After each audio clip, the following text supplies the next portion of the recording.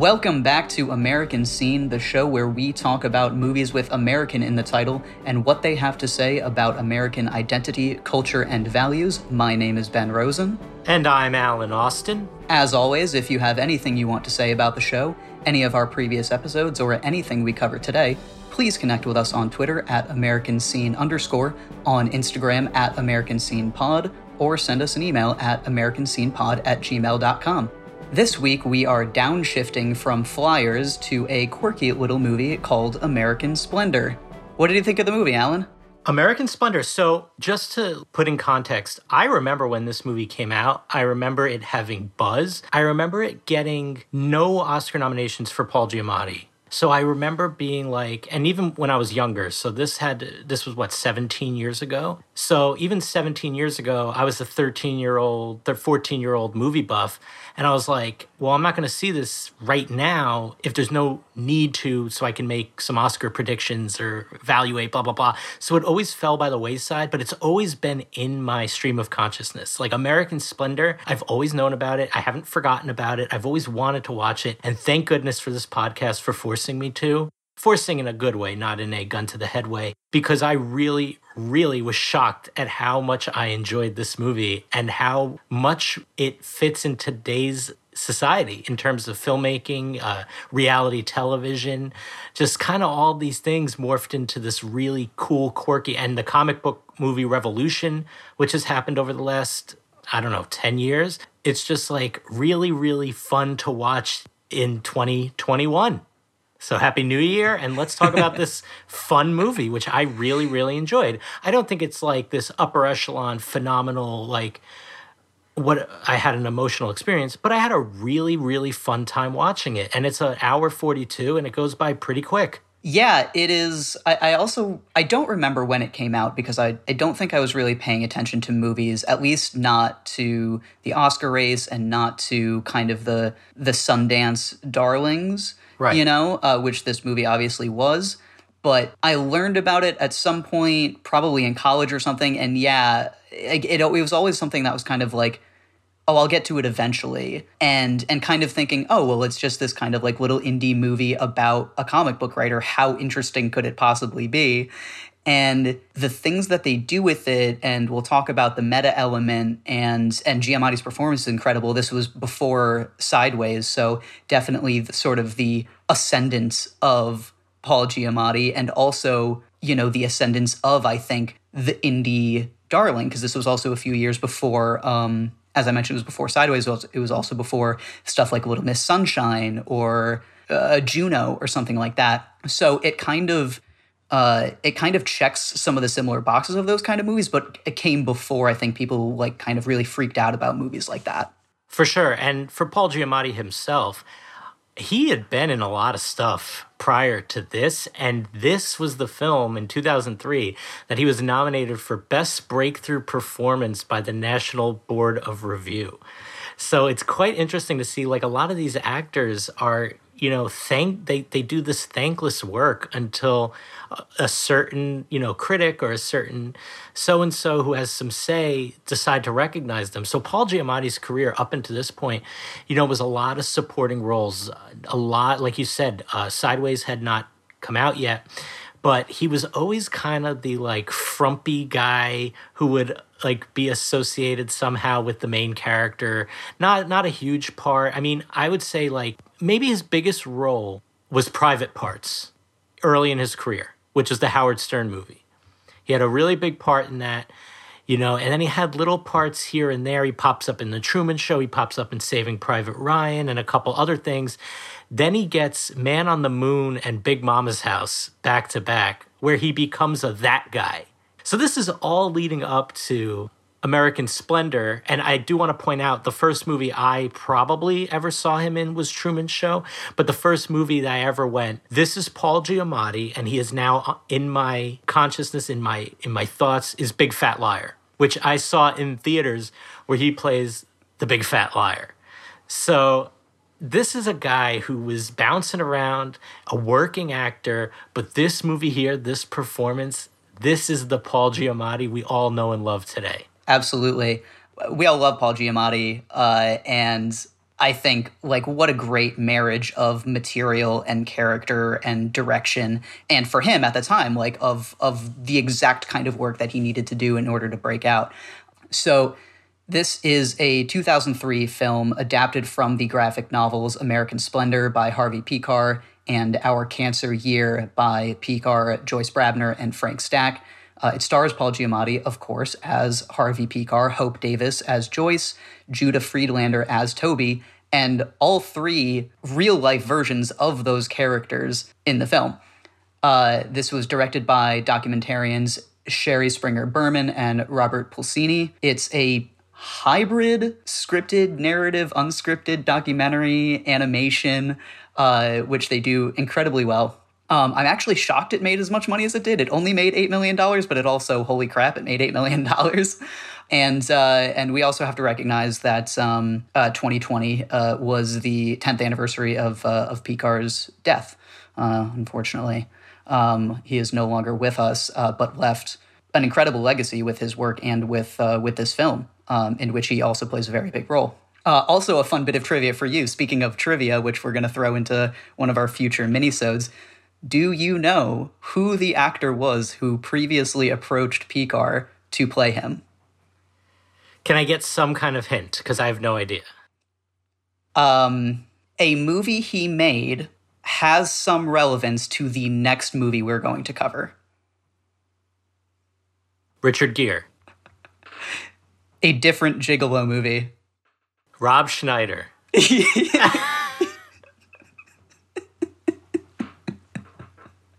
Wow. I'm really glad it's Paul Giamatti, right? Yeah. For this particular role, for sure. Yeah, which Joyce, in response in one of the interviews I read, was like, it would have been a disaster.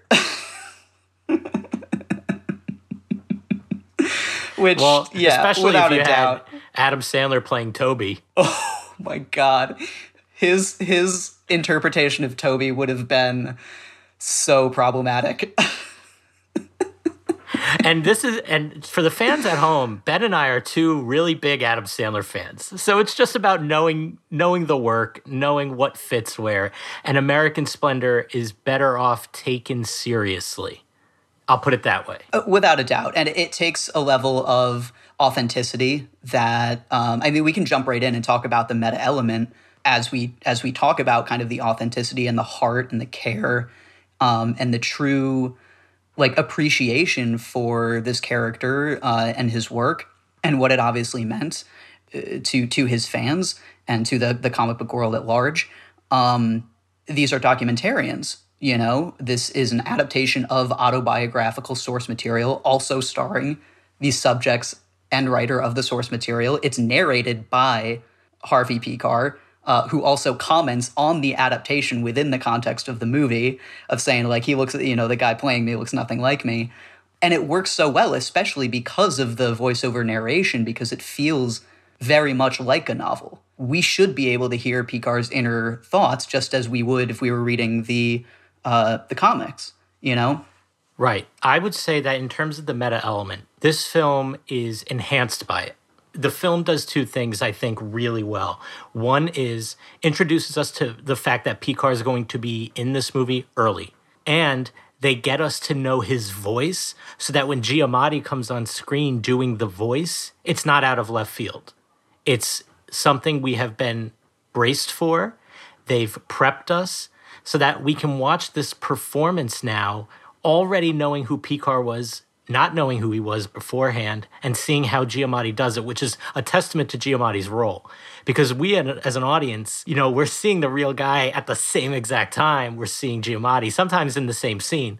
So it's really tough, and it's really, really slick how they do it. And in a movie that it's the antithesis of slick, Harvey himself. It's really a nice job by the filmmakers. And the fact that it's made by documentarians is very clear. Like, this is a documentary inside a nonfiction film, but the whole time we're entertained as if it were a comic book movie. It's a really fine line.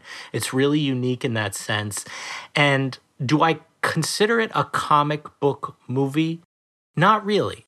I think it's a movie about Harvey Pekar, a man who, made his name through comics, but the film itself is just so real, which I get it. That's what his comics are. They're so real. But I didn't think of this as a comic movie. I thought of this as a biography about Picard told through a unique lens. So I know we're probably going to have a little bit of a disagreement on that, but it's just, I'm rambling a little bit because there's just so many thoughts I have about this film.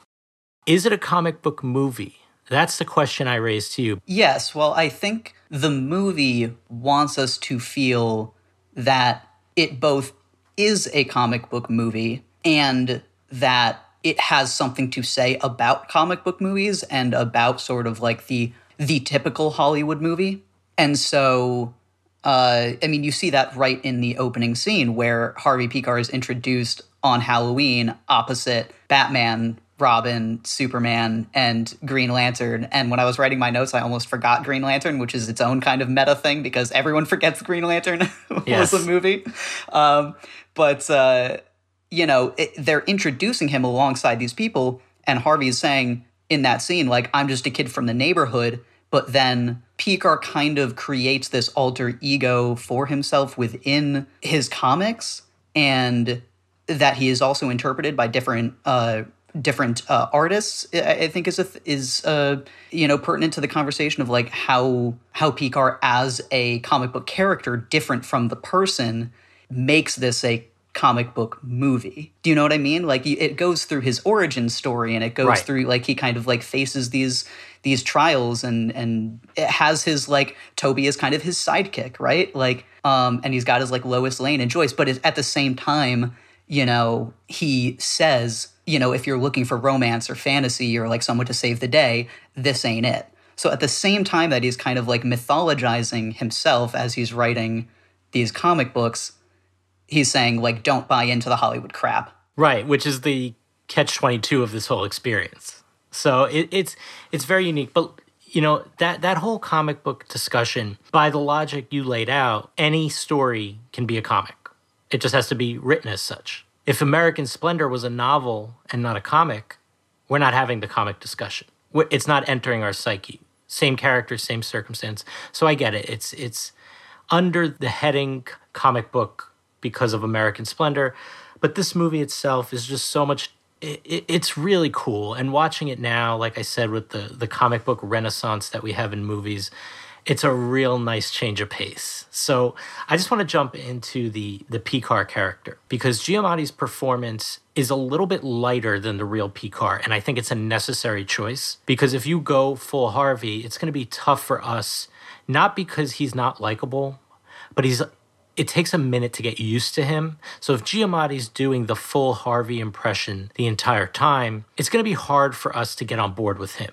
You know what I mean? Even though he's got this wonderful story and he's quite a quirky oddball, but Giamatti lightens it up a little bit to the point where we're seeing him as this normal guy who's just like got a lot on his plate, doesn't always deal with it the right way, and he makes, you know, mountains out of molehills with almost everything in his life. And if we have him just being a nasty, neurotic guy, it won't hit home as hard. But when we get to see it with Pekar in the documentary style footage, it's better because it's a little different than Giamatti. So it's the same character with a tweak that hits better when Pekar is playing himself rather than Giamatti going full Pekar, so to speak. Sure, yeah, I think the narrative, there were some liberties, I think, that even Pekar and Joyce, when they, you know, were doing interviews, recognized that there were some liberties taken with their characters and with the portrayal, which itself, I think, like, goes also to that meta element of, like, okay, now here are these other two people who are interpreting this person's life and interpreting iterations of their characters within the comics, not necessarily themselves, but the comic book versions of them, you know what I mean?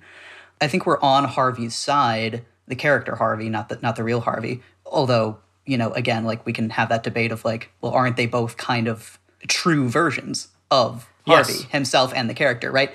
But I think we're on his side because we see the world he lives in, we see the kind of dead end job he's in, we see the kind of the weird characters that surround him, and I think he's so recognizable. I mean, this character is so specific and universal of just a guy who's just trying to make it through life, really, and has these passions and these interests, and he's a really smart guy, but, you know, it's not like he can't catch a break. He's just like, well, why kind of try? It's right.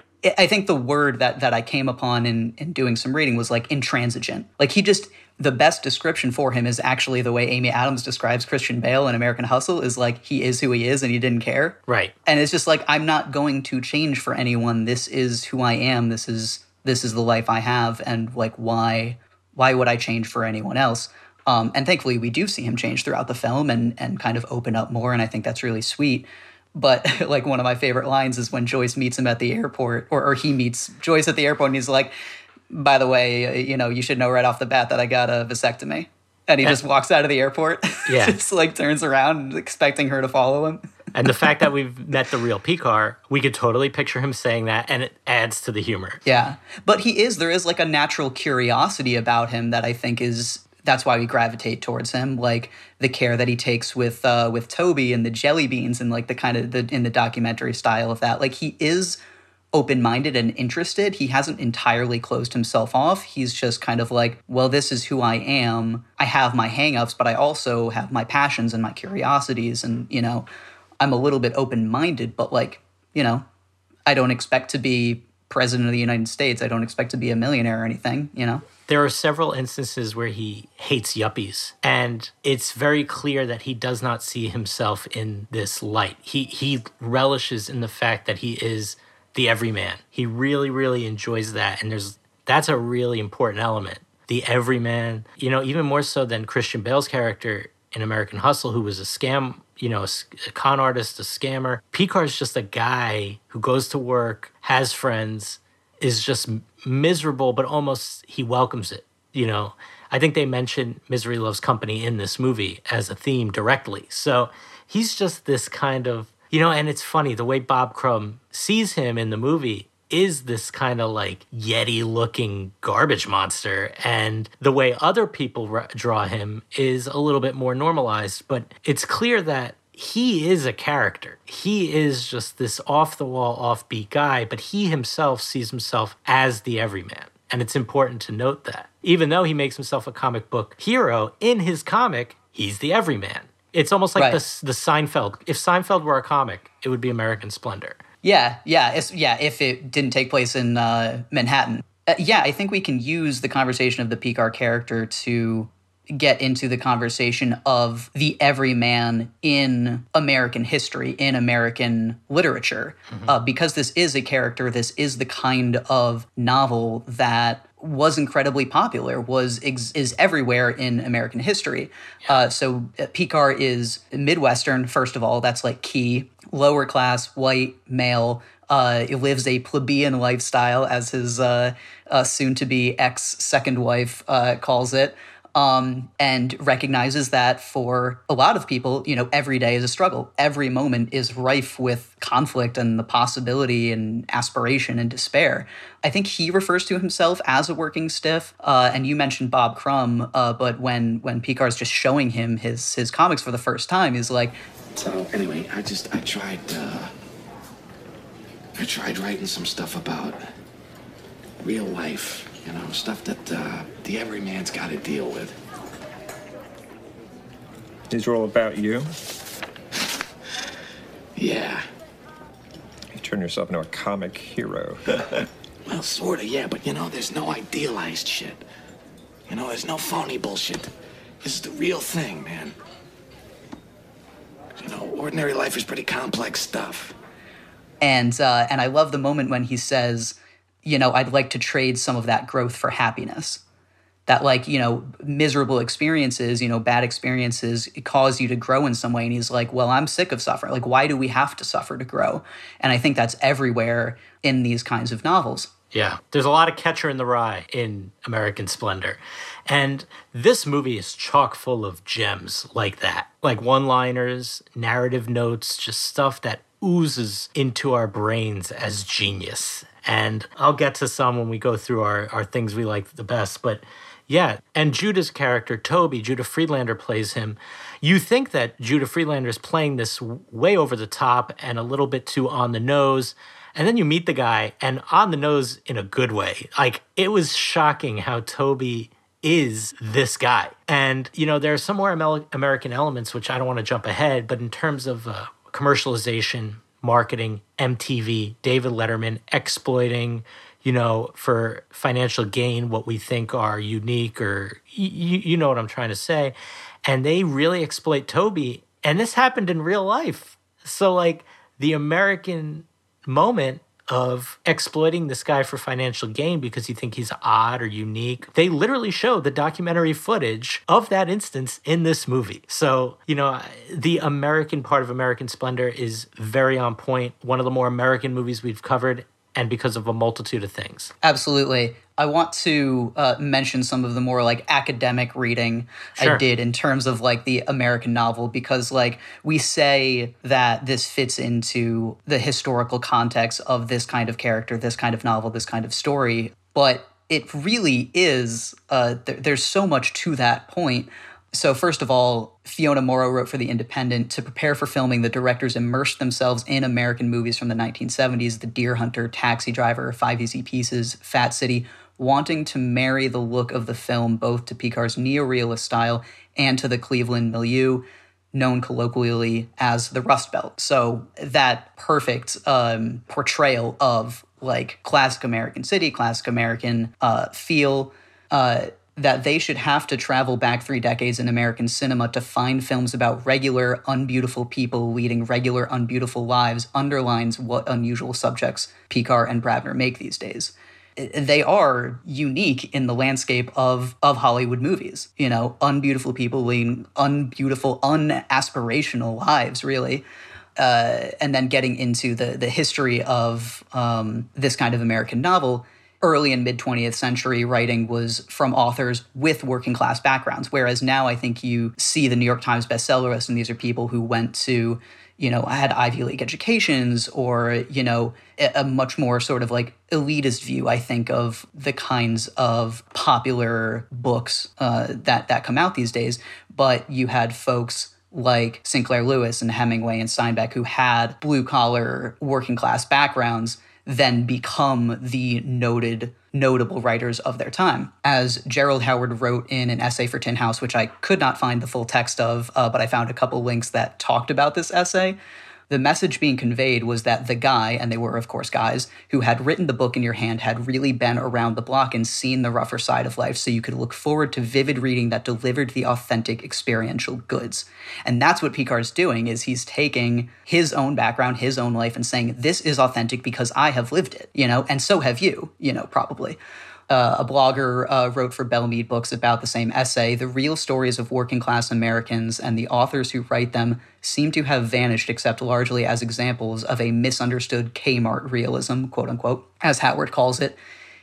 In his lengthy essay, Howard celebrates authors, Raymond Carver in particular, whose work maintains authentic working-class roots, and there are others, Bobby Ann Mason in Kentucky, Richard Russo in New York State, and Dorothy Allison are just 3 of many he mentions, whose novels are set in affectionately but precisely observed bars, diners, and workplaces that are their native habitat. And that's, again, exactly what we see in this movie. Mm-hmm. So the novels that the graphic novels that this film is based on, and the film itself, really owe a lot to that history and fit so clearly in a context of American working class character, American working class, the American working class novel. Sure. Yeah. It's what you said. It's this, yeah, everything you read and, articulated is spot on. I kind of assumed that there was this kind of history to this kind of character and this kind of novel, and then being able to read up on it. And I think when we ask, does this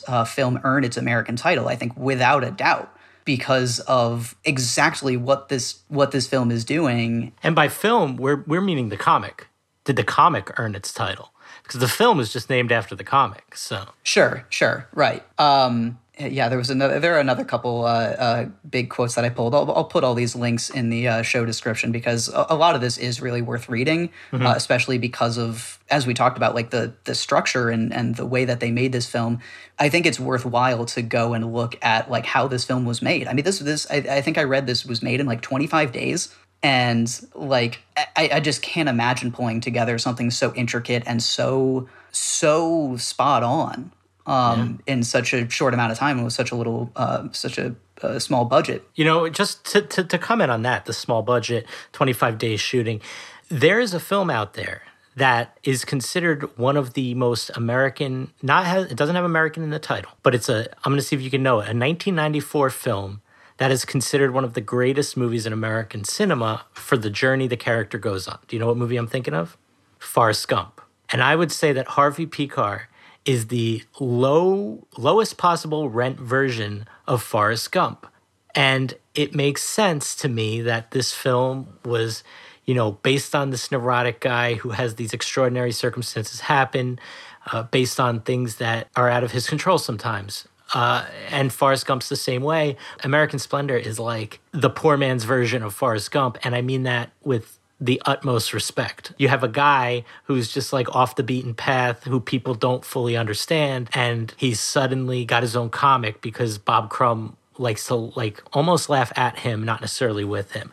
Then he catches on with Letterman. He gets the girl. All of a sudden, on a whim, they decide to get married. He's got the friend, the Toby, the Bubba. You know, there's a lot of similar elements here. And I do think it's like a much lower scale version of Forrest Gump. And I just think it's so fascinating. I have not seen Forrest Gump since I was much younger. And I know there's some backlash to the film, I think, in a contemporary reading of it. So I don't want to talk too much about that film itself, but I think you touched upon something really well observed, is that Forrest Gump, in as much as he's a fictional character, is also kind of a folk hero in American history, despite, again, not being a real person. But Harvey is a real person and also kind of exists as his own kind of folk hero. You know, when you mention Letterman bringing him onto his show,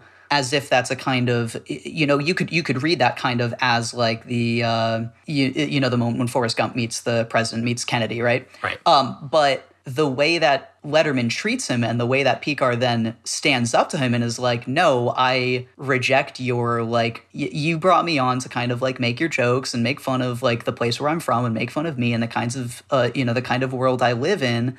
Screw you. What do you mean calling me curious, you know? I mean, I met you before the show, you know, and... I meant curious in a fascinating way. Oh, all right. A man who has the presence of one who is quite fascinating. Okay, because I met you before the show. I thought you were a pretty nice guy, you know. And yeah, well, I think I might be nursing a viper in my bosom. No. Something like that. You're a little defensive about this, huh? Yeah, I am, man. Okay. I'm waiting for those Cleveland jokes, you know. Go ahead. All right, settle down, Harvey. Yeah, all right. Settle down. Now let's explain to folks who may not be familiar with your work what it is you do here exactly. You have comic books about you in your daily life, and you also have a regular job in Cleveland working at a hospital. That's right. Yeah. That's right. But you know this guy. Harvey, that, I'm beginning to wonder. You could probably get by on what you make selling your work, because I know people are after you to write other things, and you're publishing this anthology. What people? What people? What are you talking about? Well, I know you that. get that stuff? I know that you.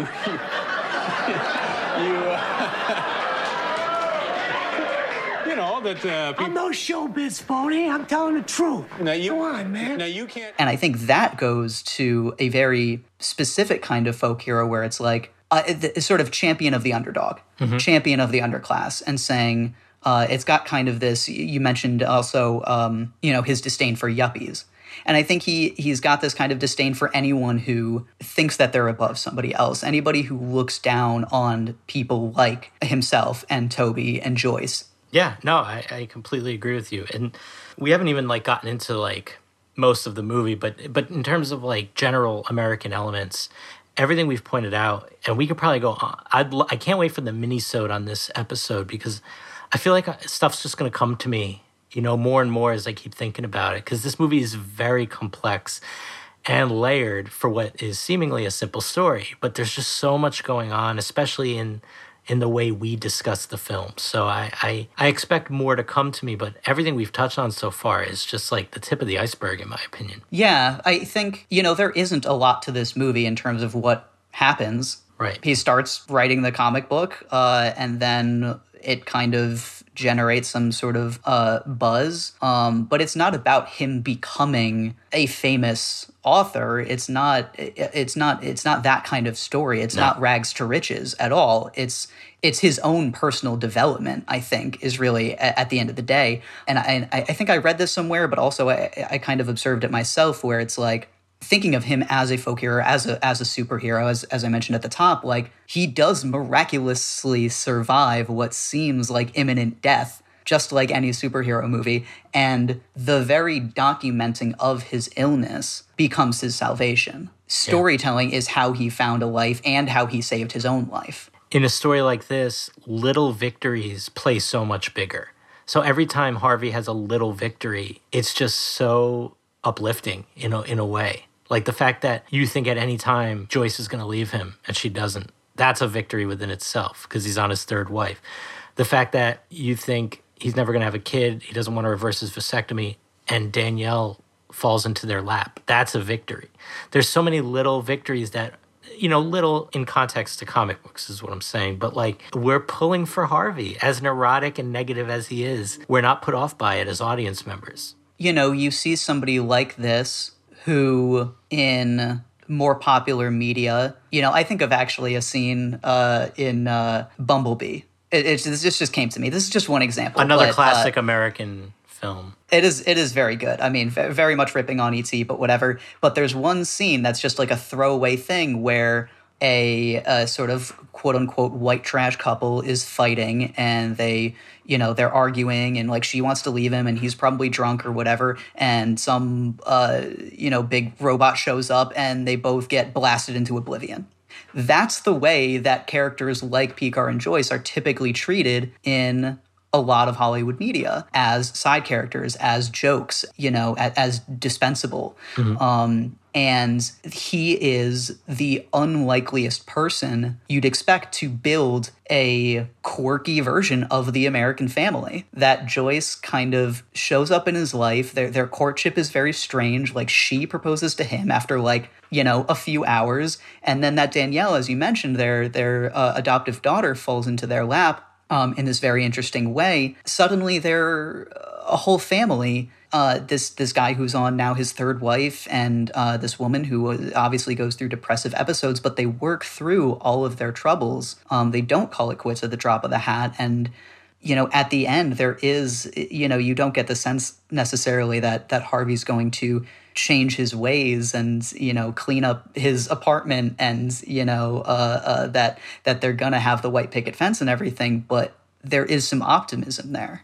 Yeah, it's rare in a film where characters fight and it's not the end of the world. We're so ingrained with fights leading to divorce, fights leading to violence, fights leading to some extreme end place, where this film's like, yeah, they fight. And then there's some really touching scenes where she's like, I love you, babe, and gives him a kiss. Like, there's genuine care for these two odd people. And odd it's relative, right? Like, who are we to say somebody's odd? But I think the film wants us to know that they are not your everyman's everyman, if that makes any sense. So, it's great, and I'd love to dig into some of the other stuffs about the movie. Yeah, well, speaking of what you just said, not the everyman's everyman, I do love that bakery scene. And I also love the meta commentary on the bakery scene where Picard, the real Picard, is like, what bakery scene? What are you talking about? But it's thrown in there for such a specific reason, which is to show,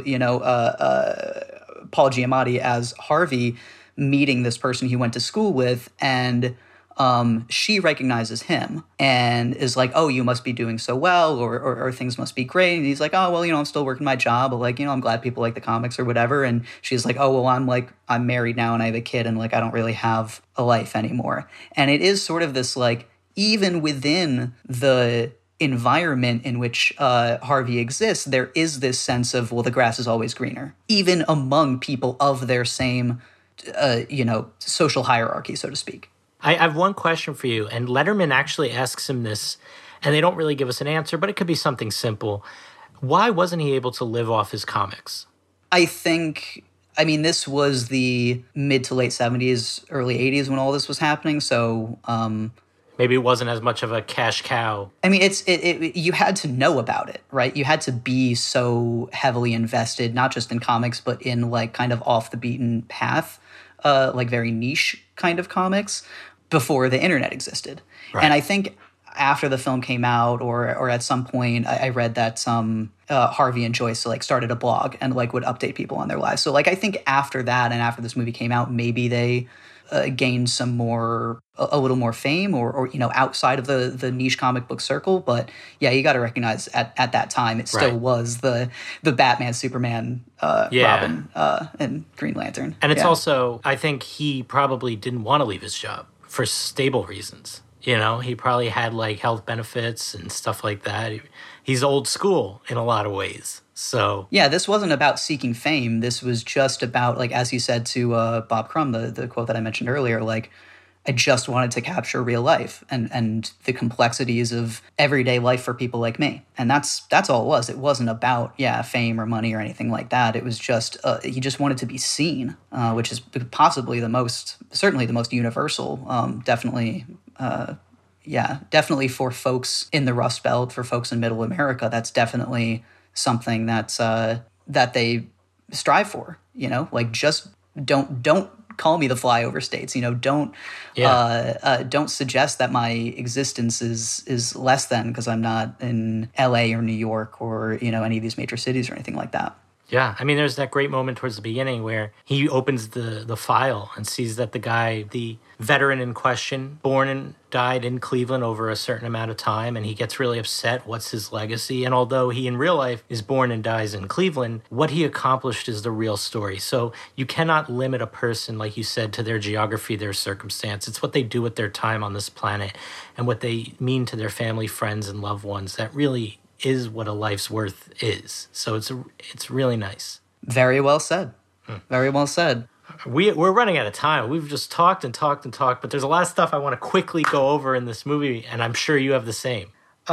Just the general documentary style. One of my favorite moments of the film is when they break the fourth wall. They break the fifth wall and have Giamatti and Judah Friedlander come on the set of the documentary and oversee the jelly bean scene. And Giamatti's just like in the back dying laughing at it. It's just really, really fun. I really love that. Crumb curing his voice by saying, I'll write the illustrations for your comics, where he's like, ah, and then he says, I'll do it. And he's like, whoa. And he goes, you sound much better. He goes, you cured me. Really fun stuff. I do love, I love that performance of Bob Crumb because it's so like, I didn't see the movie Crumb, which was a documentary about him. But I just love that performance. It's so understated. It's so kind of like, just like quietly chuckling in the corner to himself. Like, it's great. Like, it's like pretentious, but he's still friends with the guy. It's hard to call. Because that word came to me as well, of pretension, but it's just like, I'm into weird shit, you know? Yeah, but I think it's fair to say that he does see himself as better than Harvey in a way. The way he draws him, like, you could tell there's a certain arrogance to him over Harvey, whether it's mean-spirited or not. Well, Harvey seems to think that he's, like, better than him because he's like, oh, like, you know, they're making a movie about you, or, like, you're living in, like, you started the whole San Francisco scene or whatever it was. So, like, and the fact that that Crumb only, like, comes back to Cleveland every once in a while, you know? So I think Harvey sees him as that kind of thing to aspire to, but Harvey also recognizes, like, his own deficiencies. Like, I can't draw anything but stick figures. So he does kind of have to depend on Crumb. There's a couple nice montages in the film. One is towards the beginning where they do this comic rendering of everyday activities so you can get a sense of what the American Splendor comics are about. And the other is the behavioral disorders that Joyce goes through, and she's like diagnosing every character we've met so far and some others with their, you know, their quirks, so to speak. And it's really fun. One of my favorite lines, the short weekend begins with longing. Great line. You know, there's the Alice Quinn scene in the bakery, which we briefed earlier. You've got Alice, who's like, wow, I envy you. And he goes, wow, I envy you. You have the family. And she goes, you don't know when the last time I was able to curl up with a good book. So it's always grass is always greener on the other side. And that's a real American story, you know, a real American thought process. Some other countries don't have that. You know, they deal with what they've got and they go forward. Americans are always thinking, what if? I also love that scene for the, again, for the meta commentary that shows up. You know, I'm reading this book by Dreiser now. Jenny Gerhardt. It's one of my favorites. Yeah? You know, I hope that book don't end like so many of those naturalist novels with someone, you know, getting crushed to earth by forces he can't control. I think you'll be pleasantly surprised. Yeah? I mean, it's certainly not your Hollywood happy ending, but it's pretty truthful, which is rare these days. Yeah. All right. This is me. Oh. Not a Hollywood ending, but it's truthful. Yeah. And that's exactly the kind of ending that we get from this movie. So the meta commentary is great, but also just that's a wonderful little scene that I'm sure did not actually happen in real life. No, and I think people often misunderstand that when you're telling a true story. These are not scenes exactly how they happen. They're scenes to convey the general feel of the moment in these people's lives. I think it's common misunderstanding. A couple lines that made me laugh out loud. In response to Joyce being a little skeptical about Harvey's appearance in person, she's not sure if she wants to meet him because Crumb draws him with the smelly lines. And he goes, "Those are motion lines. I'm an active guy." Great line. Openly laughed out loud. And another line that made me laugh out loud, she's eating with him in what they call a yuppie restaurant, but really it's just some like chain restaurant. And she's like, "I've got a lot of borderline health disorders that limit me politically when it comes to eating." My favorite line of the film, and that's a line very relevant to today's society and how people view their eating habits and what's right and ethical and not. So really, really fun. Oh yeah, definitely not eating at Chick-fil-A. Her puking after making out with him, great. Like that would happen to Harvey. Not just that, but the sort of fake out of him like kissing her neck and she's going, "Harvey, Harvey, Harvey, where's your bathroom?" It's a great like, oh, you think she's enjoying this, but actually she's in like excruciating pain. Yeah. And you know what? For the sake of time, I'll save remind me to pull out my notes for the mini-sode because there's a couple other things here. But yeah, a lot of American Pickle vibes in this movie too, with people exploiting who they find as unique and odd as a joke. Yeah, definitely. The whole Toby segment of him showing up on MTV is like, you have to imagine that he was not in on the joke at the time, but also like how much would he have really cared? I don't think he would have. Yeah, like again, it's like he was who he was and he didn't care. Like I do love the whole like Revenge of the Nerds segment where they go to see the movie. Oh, what movie could possibly be worth driving 260 miles round trip for? It's a new film called Revenge of the Nerds. It's about a group of nerd college students who are being picked on all the time by the jocks. So they decide to take revenge. So what you're saying is you identify with those nerds? Yes, I consider myself a nerd, and this movie has uplifted me. There's this one scene where a nerd grabs the microphone during a pep rally and announces that he is a nerd and that he is proud of it and stands up for the right. It's just such great Judah performance, great line reading, great whole segment. And like the misreading between Picard and Toby of Revenge of the Nerds is also kind of like, you know, how you could read this movie in two different ways of like, yeah, here's this guy who, didn't have high aspirations for his life.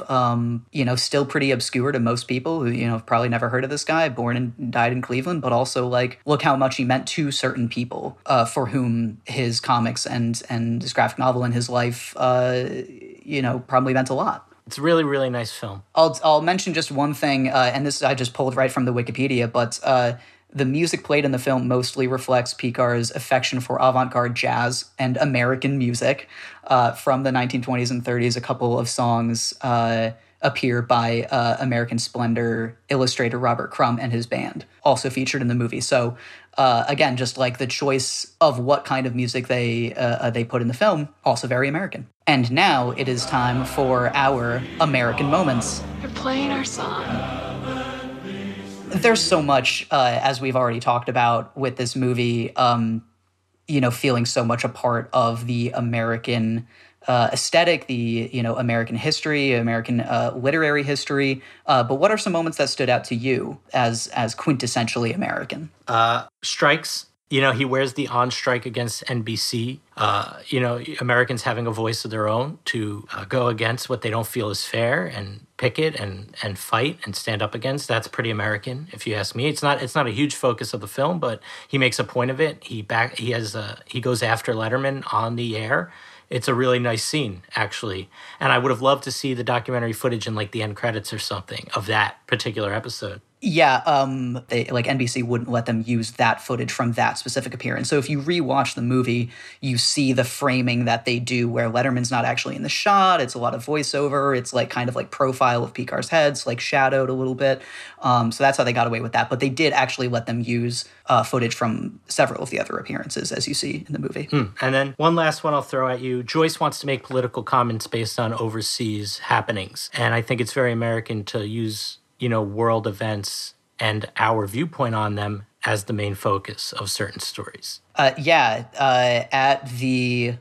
first Letterman taping, and I pulled this out as an American moment as well, Joyce is in the green room trying to change the channel from watching Picar on TV, which is such another meta thing where it's just like watching in the green room the show that's taking place in another room is so but not being able to find another channel. And she says, I'm trying to get the news. There's supposed to be this big story breaking about Iran and the U.S. selling weapons to the Contras, which is just a great American moment of trying to be informed, wanting to shift from this nothing entertainment to something of substance that's actually important. Yeah. What do you got? Wheaties for breakfast. I just picked that out. I just saw it. I was like, oh yeah, Wheaties is Breakfast of Champions. Eat your Wheaties. I don't think.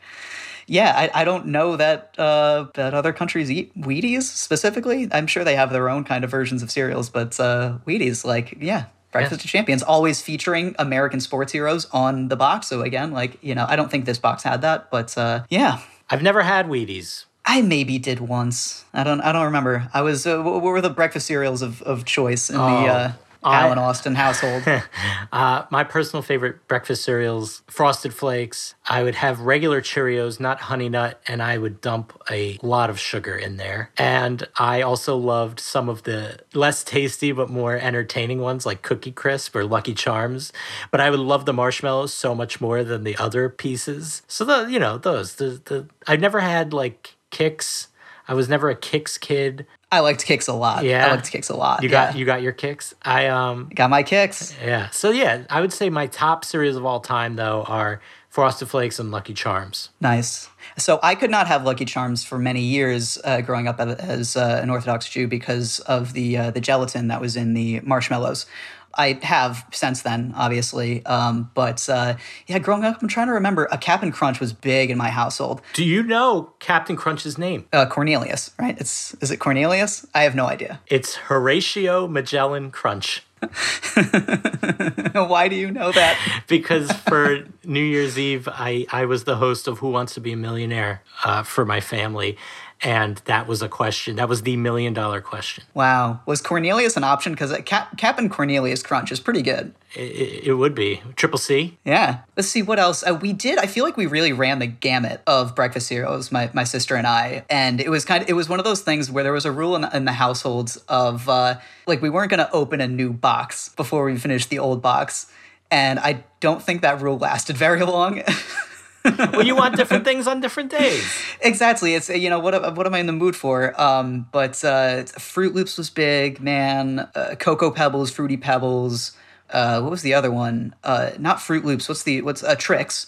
Gosh, yeah, we did. I think I settled into a period of where let me go for something a little bit healthier, and I actually did love Honey Nut Cheerios. That was definitely my preferred iteration of the Cheerios franchise.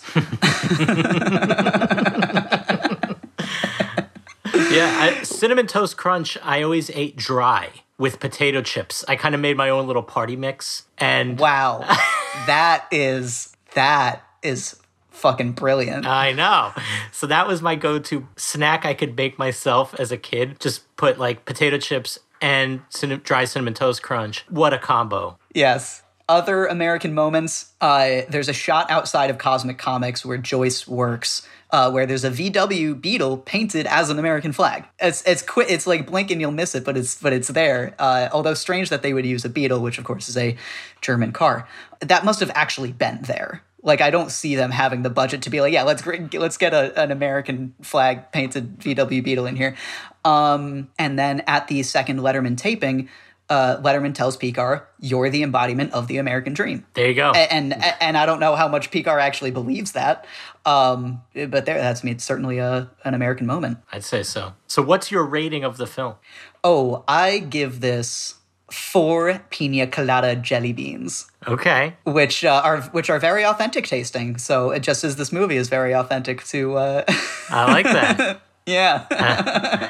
I will give this film 4. Now that you've said there's American painted Beetle, I want to give it 4 American Beetle, but the Beetle doesn't fit. So I'm going to go with 4. 4 smell lines? 4 motion lines? Sure. I'll give this film 4. Yeah, sure. 4 motion lines. I don't know. But no, that would mean it stinks. It's active. It's an active. Because it was such an active viewing experience. Yeah. Brilliant. Yeah. Whatever. Fill in the blank. I'm not good with these rankings. 4. No, you are. You were good. Yeah. All right. Yeah. There we have it. Perfect. Well, that is a wrap on American Splendor. Thank you so much for listening. If you like what we're doing, please give us a rating, leave a positive review. You can give us your unfiltered opinion on Twitter at @AmericanScene_. We're on Instagram at AmericanScenePod. And if you'd like to follow either of your patriotic co-hosts, I'm Ben Rosen on Twitter at NotThatBenRosen. And I'm Alan Austin, Twitter at Alan_Austin_. And we will see you next time.